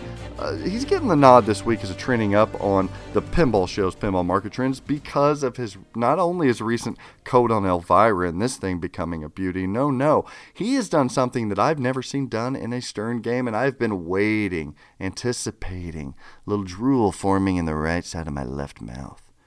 And that's coil adjustments, my friends, on the trough kickout. I've told you guys it comes factory at 224. Dial it back down to a 176 because that's the lowest you can go, and it's going to get up in that trough shooter lane quick enough. But no, Lyman Sheets on the recent Elvira code has opened it up to whatever number you want. If you want it at 50, it's not going to kick out. But if you want it there, at least you can go to the bottom form of that. Stern, let's continue with these full arrangement of coil adjustments. You see now on Stern pinball machines, not just a soft, regular, hard. You like your flipper hard, Dennis? Or you like it soft? They're going to answer that, huh? Gone are the days of hard, soft, and regular flipper strength. You can adjust them just like you can a Jersey Jack or an American Pinball. So bravo, nicely done, Lyman Sheets. You might not have started that, but damn it, you brought the bottom to that coil adjustment for the trough kickout, and for that, I appreciate you. Thank you. And that's a trending up, but unfortunately this week, trending down is, we just talked about it, and is Sea-Witch. Yep, Sea-Witch. Stern Electronics. Look at the numbers on this thing. The collectors were going crazy over it. It was a beautiful machine. Oh, look at the hand-drawn artwork. Oh, people love it. It's got a loop. Third flip. Everybody loves loops. See, that's a loop you can't hit. And now the Beatles has perfected that layout by George Gomez. There's no longer as much need for these collectors and these pinball hobbyists and players for a Sea-Witch, and numbers have reflected that. Sea-Witch has held steady and actually started dropping back down into the $2,500 range for a really nice, decent Sea-Witch. Even restoration pieces, $3,000. Sea-Witch is an inferior game to Stern Pinball's Beatles. Yeah, but the price differential already, even before any of these changes, was so significant that I'm not even sure those are the same market. I don't care if they're same market or not. One of them has better artwork, it's Beatles. One of them has better sound, it's Beatles. One of them has better rules, it's Beatles. One of them has a better layout, it's Beatles. Everything is Beatles. Sea-Witch is dead. So there have been some significant advancements, you're saying, for a 2018 game versus a game from 1980. Yes, and collectors know it now. Collectors could justify it because it looked pretty in their collection. It's gone now. People don't care about Sea-Witch. It now doesn't look pretty. Magically lost its prettiness. People are looking at Sea-Witch. They're now thinking, for a couple extra $1,000, I can just get a Beatles. A couple extra $1,000. You're being real generous with that rounding. I was being a bit generous, yes. Real generous. But also trending down this week is sellers not disclosing pertinent information regarding their used pinball machines. I'm sick and tired of this. You know who you are out there. Actually, I don't know because it's nobody in particular. They like information that you probably should know. right? Cracked cabinet, probably important to relay that information. Fully functional usually means fully functional. Doesn't mean that there's credit dots and the mechanism doesn't work. This reminds me of this time I wanted 3 toppings on pizza. One of the toppings didn't work. Yeah. Be honest. Be upfront. That's all I'm asking from these secondary binders. You're not going to squeeze something by old Zach. I notice all. So you had to turn down some of these games? No. You know what happens? No, I don't. But nothing gets by you, so I'm assuming it ultimately meant you didn't take the game. It gets by me. Because I've been taking people for their word, and I've been getting screwed. We got a new little thing.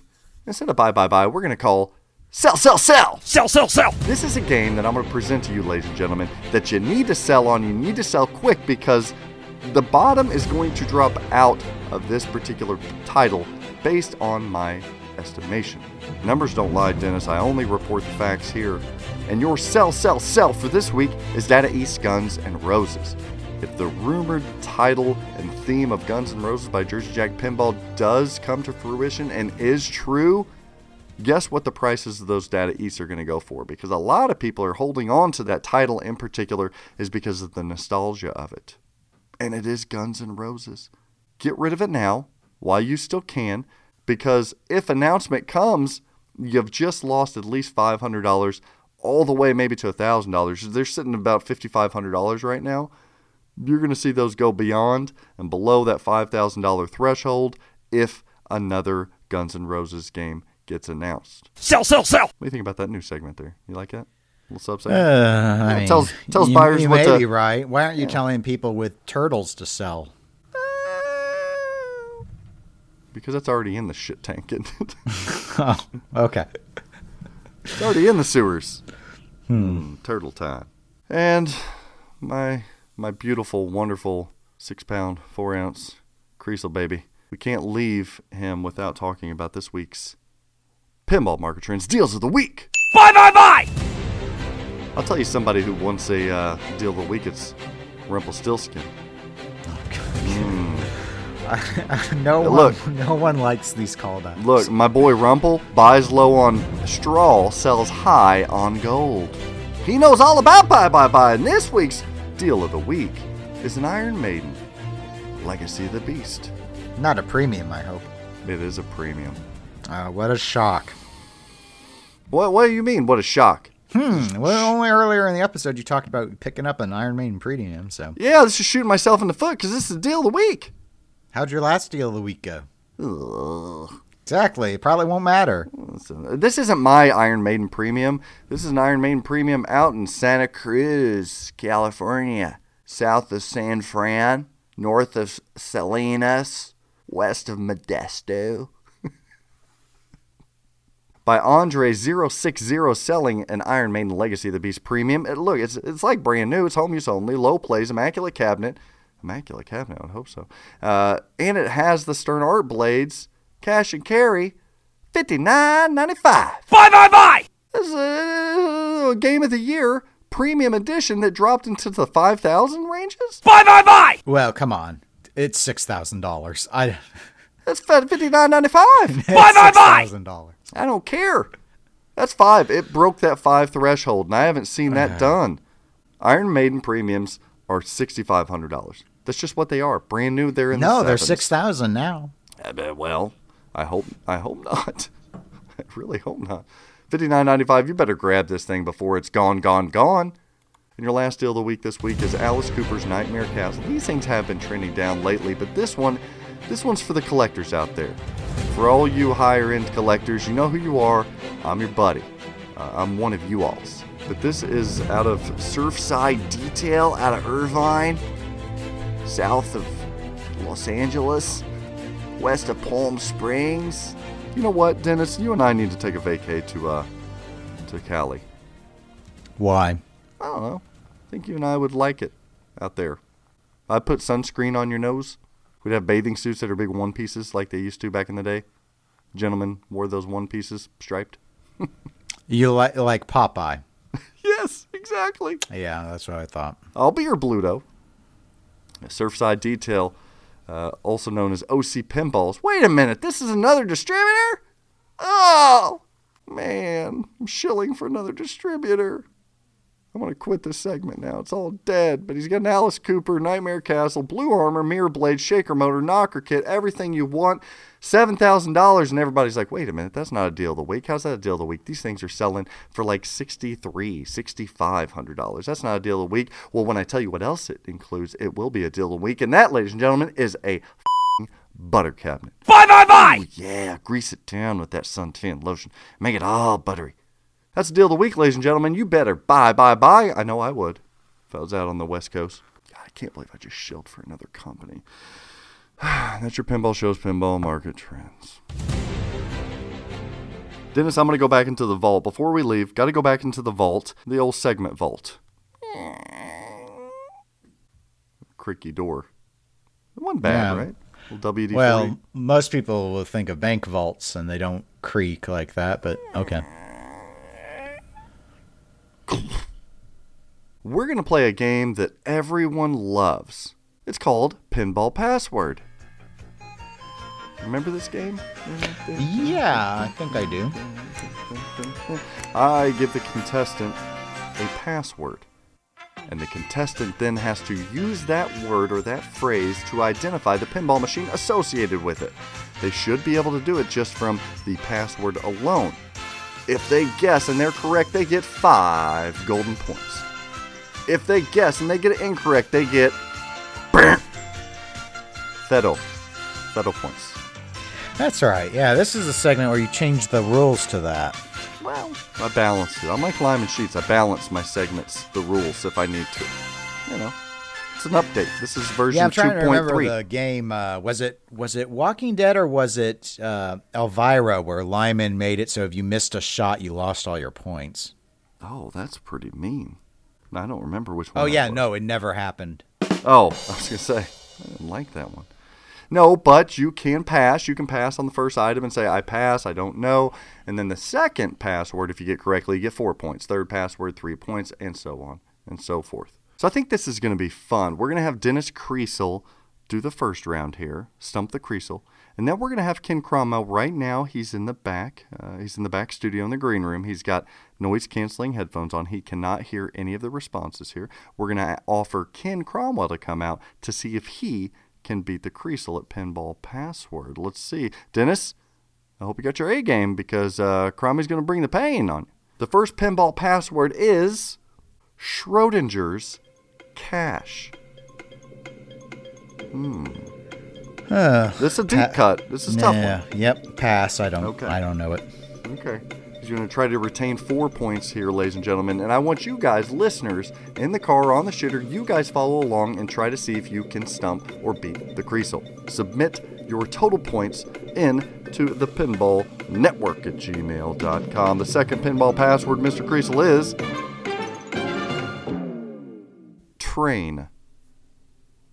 Toot toot. Train. So we got Schrodinger's Cash and Train. Both of them appear somewhere on this machine, and they're associated in some way, shape, or form.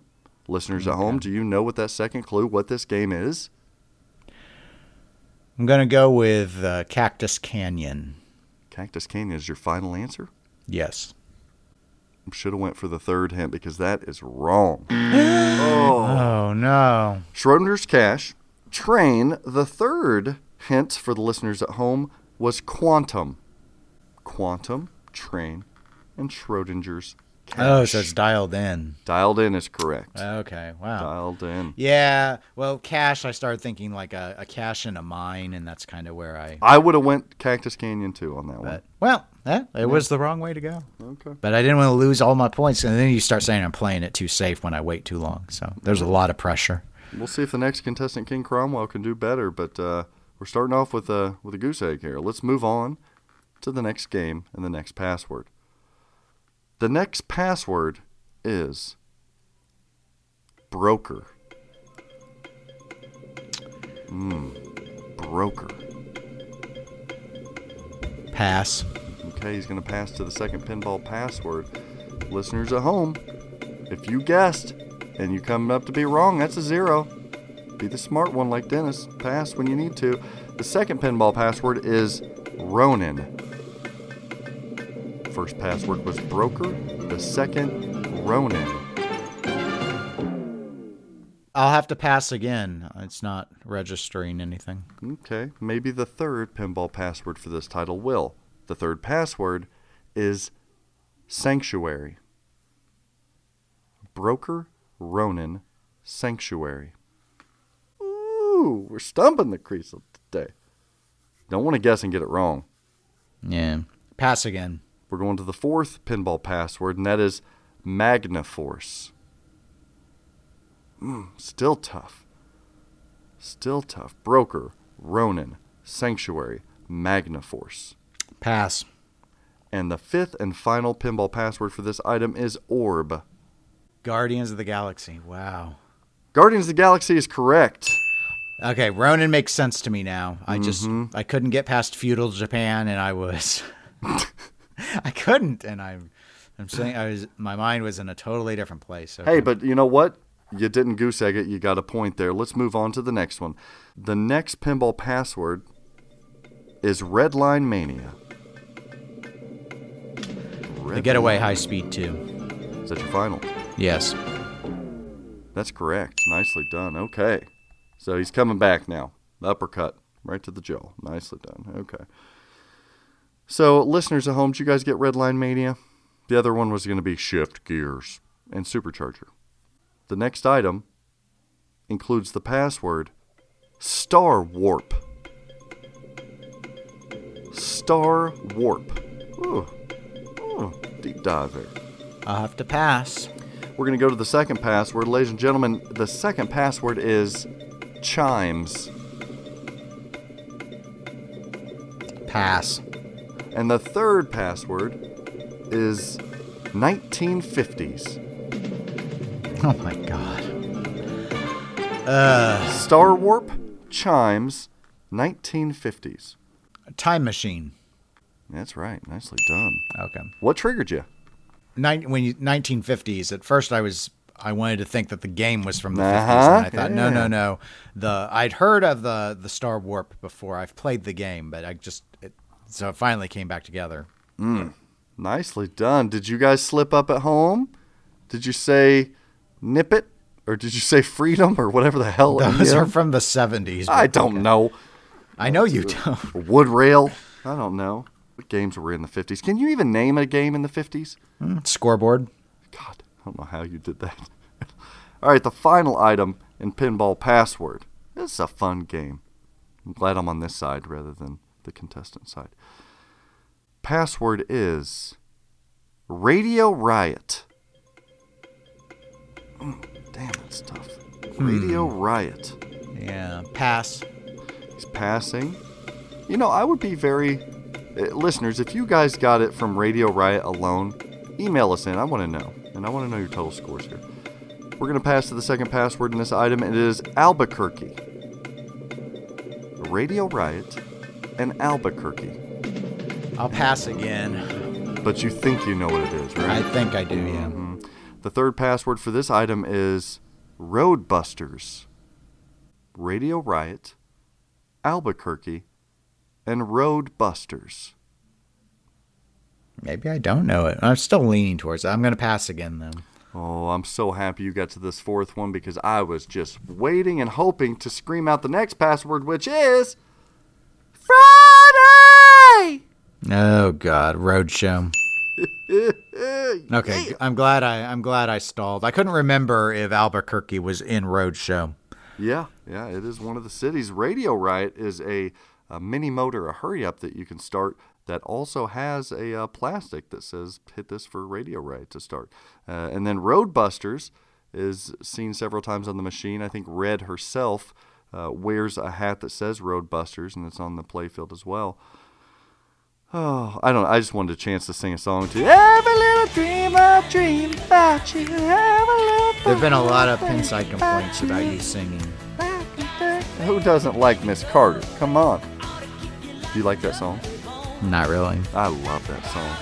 I'm getting tired. Hit him in his mouth. Hit him in his mouth. Oh, must be a diode out. Your bulldozer's not coming up there.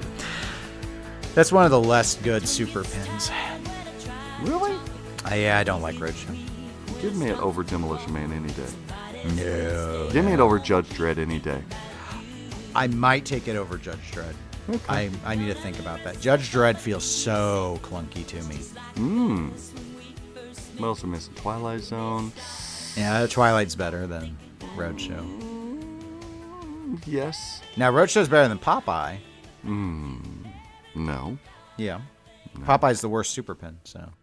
So, points totaling up. Remember, contestants out there, 5 points possible for each.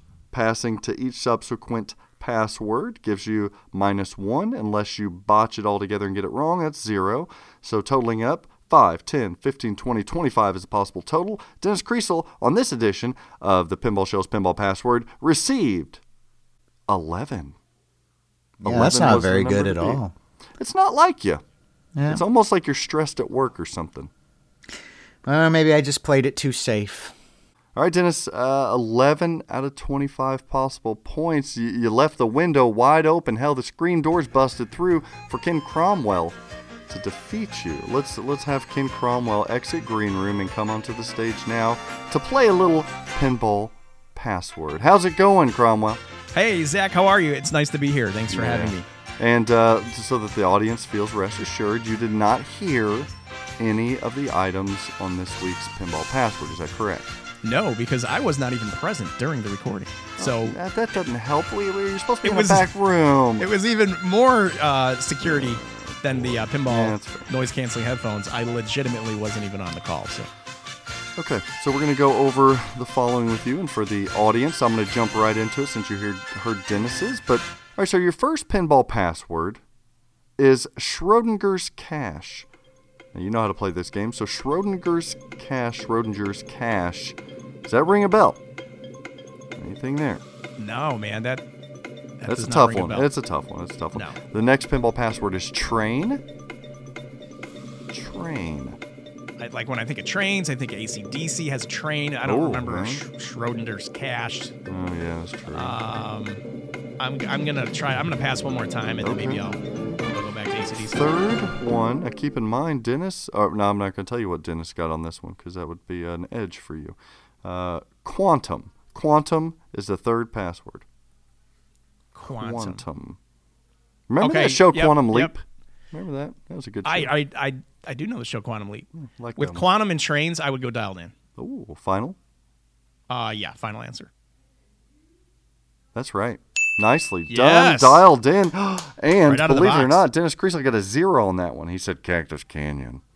Well, Cactus Canyon was another one with the train. Like when I was thinking of games with trains, it was AC/DC Cactus Canyon. I didn't think about dialed in at all. So, But Quantum, I mean, you got the Quantum Theater, the Quantum City. Oh, boy. So that was the giveaway. Right now, Ken Cromwell 3, Dennis Kriesel, Goose Egg. Let's Here move we on go. to the next one. Okay. Feeling good. We're going to go with the Pinball Password of Broker. You know how the game works, Ken. When you hear Broker, is there anything that rings a bell when it comes to... Yes. Whoa! Now, as a reminder, maybe you don't know how this game works. If you answer incorrectly, you get 0. Or you could pass. I understand. I'm going to go out on a limb here and see if I can just snag it for you because I can make up these points on my next few opportunities, but I'm going to go with Monopoly. Final entry? It is my final entry. For legal reasons and IP reasons, I can't use final answer. You're concerned about that now, huh? Yeah, well, I play all this music. Okay. Okay. Pretty sure password's not coming after you. So pretty sure Kim Cromwell might not know how to play this game because it's a 0. No, wrong. It's a 0. Okay, well. Broker. I'm thinking real estate, broker and deals. When I think of real estate, I think of properties. When I think of properties, I think of Monopoly. Let me at least give you, the second one was Ronin. Does that ring a bell? Ronin? Ronin? No. Broker, Ronin, Sanctuary? I'm thinking of sanctums, not sanctuaries. Nope. Oh, not ringing a bell. It's just dirty? Okay, Magnaforce? Orb? Any of this do anything for you? Orb? No. Orb multi-ball? Yeah, multi-ball. There are a couple pins come to mind. Well, not multi-ball. Orb multi-ball. Why am I getting frustrated with you? I don't know, man. It's like this game sucks. Like, get me off this show. The host is an asshole. The host is getting aggressive with me. Let's move aren't you on supposed to to take pleasure in stumping me instead of getting all pissed off that I'm not getting your clues? Or do you benefit by giving me the clues? Because you could give better clues, maybe. No, none of this sounds even remotely familiar. If it's not Monopoly, what is it?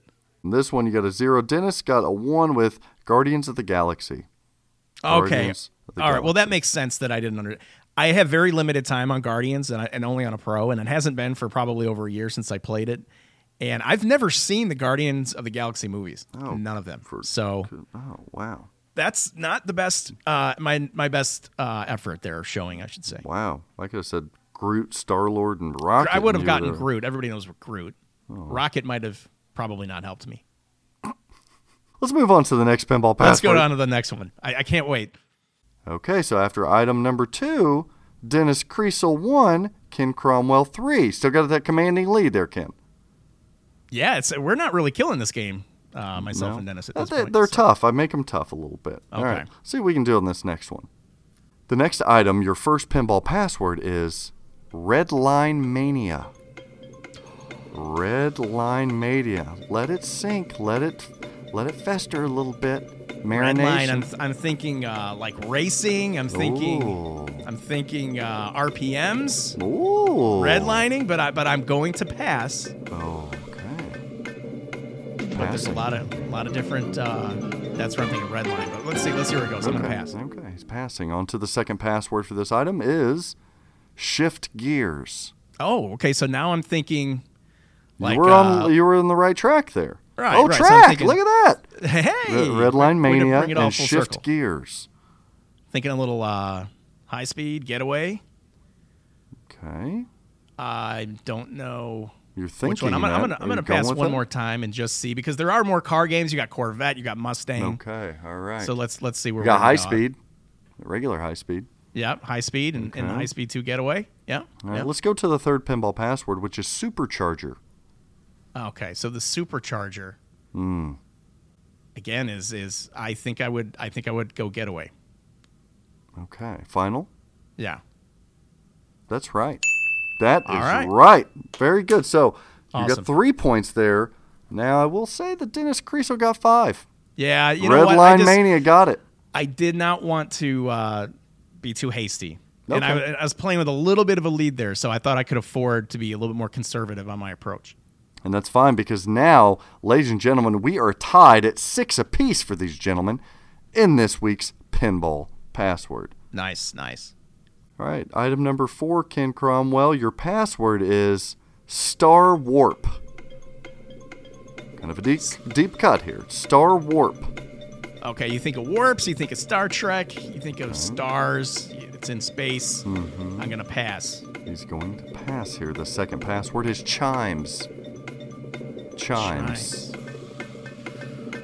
Star Warp and chimes. Now that could be going into chimes, meaning sound. It could. Chimes. Yes, it could. I'm going to pass again. Okay, we're going to go. Third password is 1950s. So now you could be going into EMs, or you could be going with a pinball machine that's themed from the 1950s that has all these things. Maybe there's a mode that activates chimes. Okay. I like this open thought here. Well, I have to think out loud. I'm not allowed to do that with people in the house. So everyone's gone. I can talk to myself. I'm still not confident enough to get this. I'm gonna pass again. Okay, so passing. You're going on to the fourth password. Fourth password is 1960s. Woo! So we've got Star Warp, chimes, 1950s, 1960s. Star Warp, chimes, 1950s, 1960s. Was there like a follow-up from a game from the 50s to the 60s?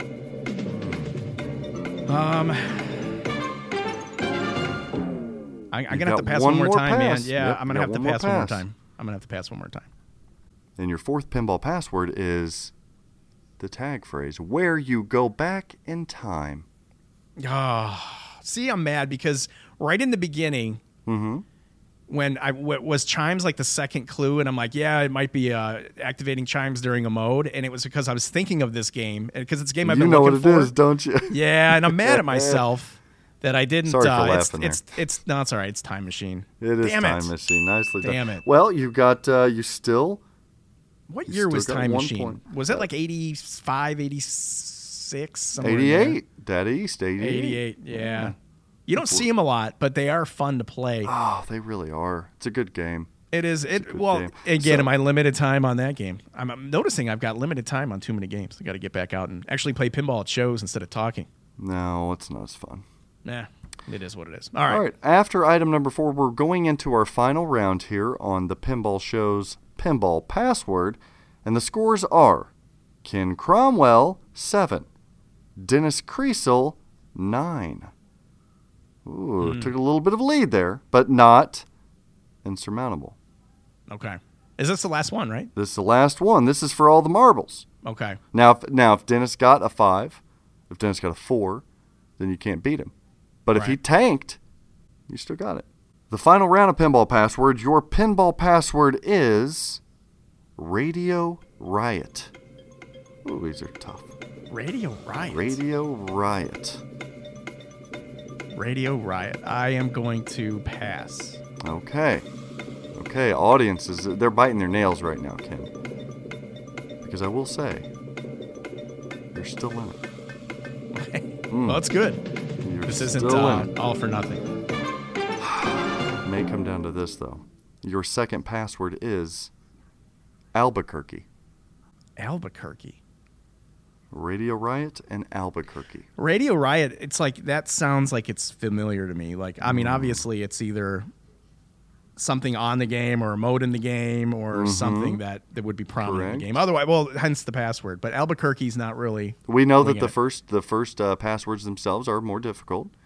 But they are either they are on the game or they do represent. Albuquerque, I'm thinking like Bugs Bunny. Because like should have taken that right turn at Albuquerque, but Radio Riot, like I don't recall. Is Albuquerque on Bugs Bunny game? I'm passing because I'm not sure, and I'm gonna have to probably just make a guess regardless on this next one because I don't know where I'm at unless I already lost, in which case that's fine. The next. Hey, it's gonna wrap up the Pinball Show episode 4. Thank you everybody for joining us. Your next password is Roadbusters. Roadshow. Final? Yeah, yes, it's Roadshow. Ladies and gentlemen, that is correct. If he would have got it on the second password, he would have tied Dennis Kriesel, bringing home second place today on the Pinball Show's Pinball Password. Oh, so I finished in second. Damn it. Yeah, because he got 2 points on that one. You got 3 points on that one. Yeah, so, okay. 6, 7, 8, 9, 10. He got 11 points. You're at 7, 8, 9, 10.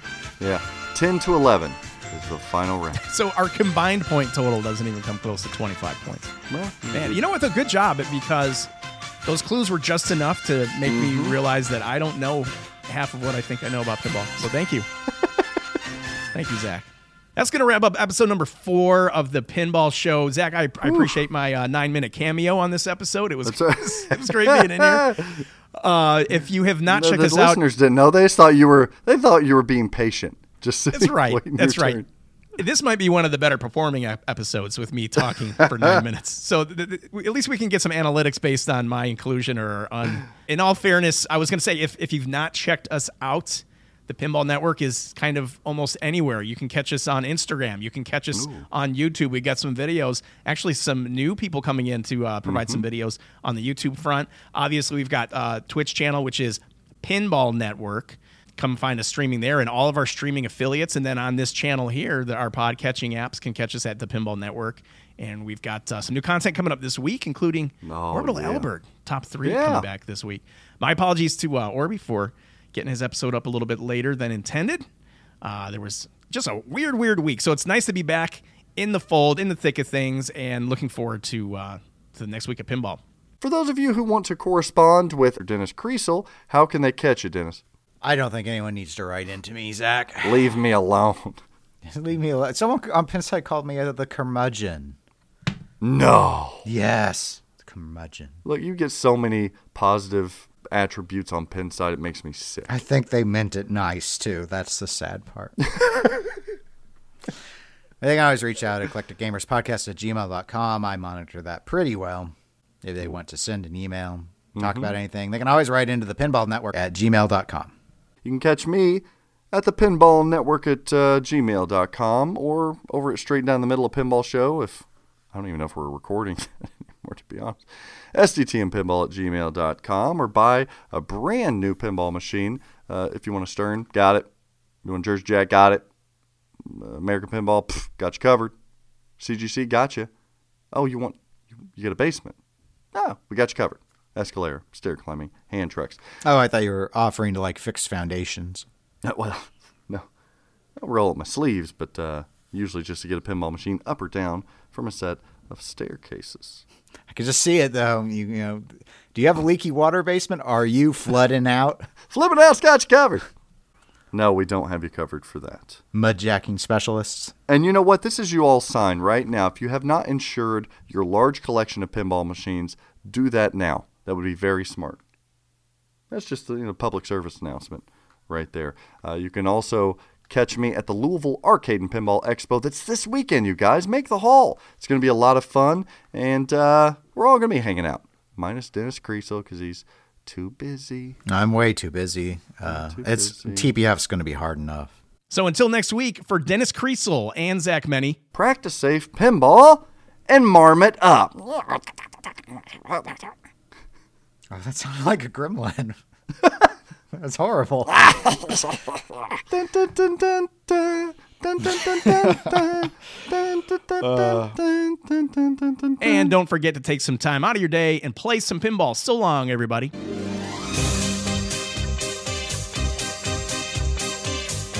I had both CGC and American Pinball ask if I wanted to do voice work in their next game. What? Just kidding, man. My phone never rang, not once. Neither did mine. Okay. I always love the weasel families. They're interesting breeds. Did you own ferrets? I did own a ferret.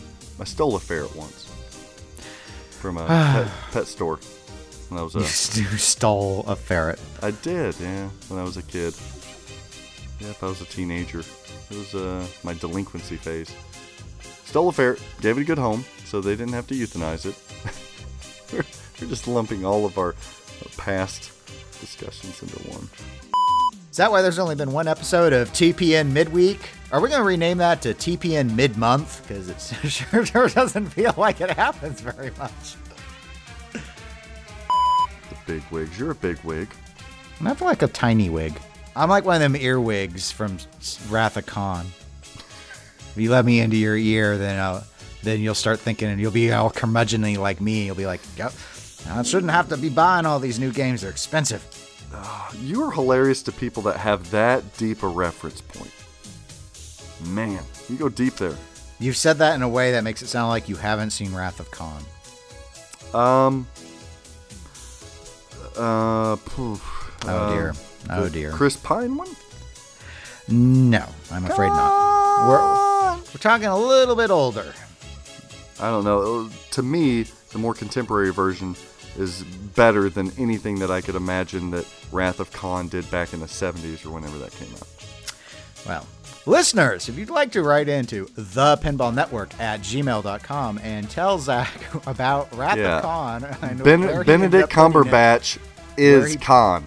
Where he ended up putting it in the Pantheon of Star Trek movies.